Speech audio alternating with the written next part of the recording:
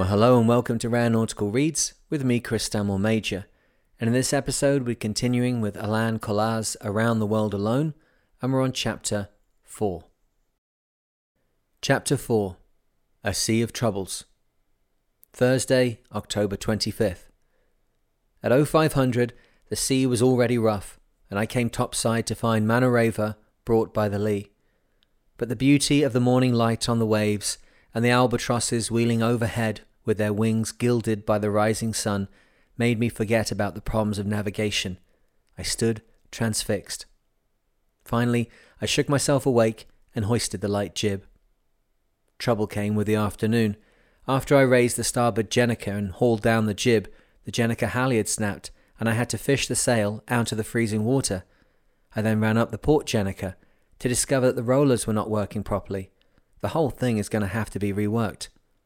Meanwhile, as I was working, the wind shifted to the southeast.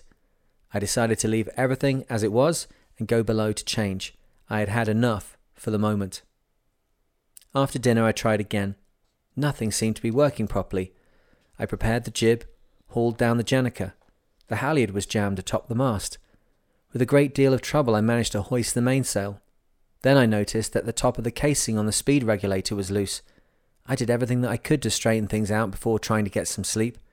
By then, it was midnight, and I was so exhausted that I could barely drag myself to my berth. The only good moment of the day was when 33 Export, in port, reached me by radio. She is third on handicap. Critter reached port last night. I almost forgot to mention the fabulous sunrise this morning. Friday, October 26th. I was awakened several times by the alarm that signals a change in course. I got up and disengaged Manareva from the course to which she had been turned by a strong swell from the south-southwest. My problems continue with a vengeance.